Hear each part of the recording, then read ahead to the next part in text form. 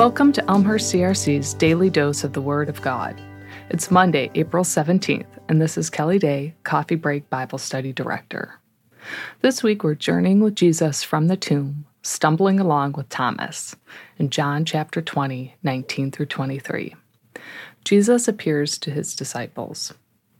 On the evening of the first day of the week, when the disciples were together, with the doors locked for fear of the Jewish leaders, Jesus came and stood among them and said, "Peace be with you." After he said this, he showed them his hands and side.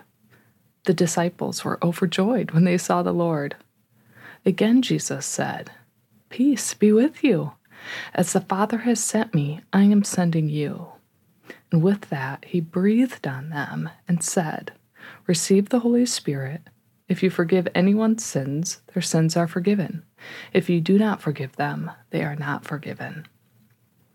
Of utmost importance to Christianity is that Jesus lived, died, and rose again. Here we see a room of witnesses to the fact that Jesus was indeed alive. This was the same day that Christ arose from the dead and chose to appear before some of the disciples that evening. They were still afraid of the Jewish leaders and sounds like they were hiding behind locked doors, literally living in fear for their lives.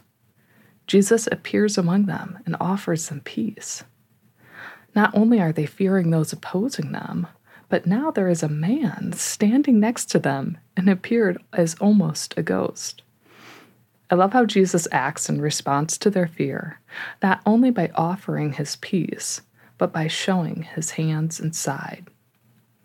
I'm guessing the disciples saw his scars from just a few days ago, proving without a doubt that this was Jesus Christ, their friend, teacher, and Lord. They were overjoyed. Jesus says yet again, "Peace be with you." But this time it seems to be a future peace, as he attaches a purpose.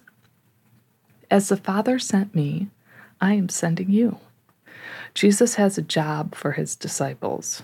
It's not to be idle, it's not to hide in fear, but to go out and do his work. Jesus doesn't just leave them, or us in fact, as we're also called to be his disciples. To do this work on our own power, he gives us his power through the Holy Spirit.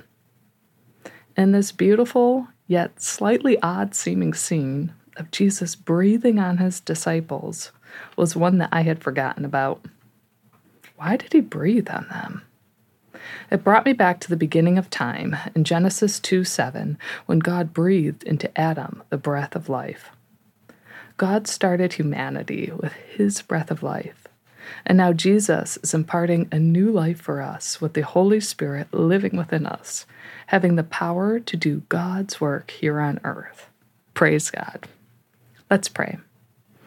Dear Lord our God, thank you for the gift of your Son, Jesus Christ, who lived, died, and rose for our salvation. I thank you for breathing into those who believe your Spirit.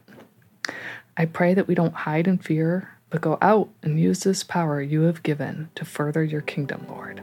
Amen.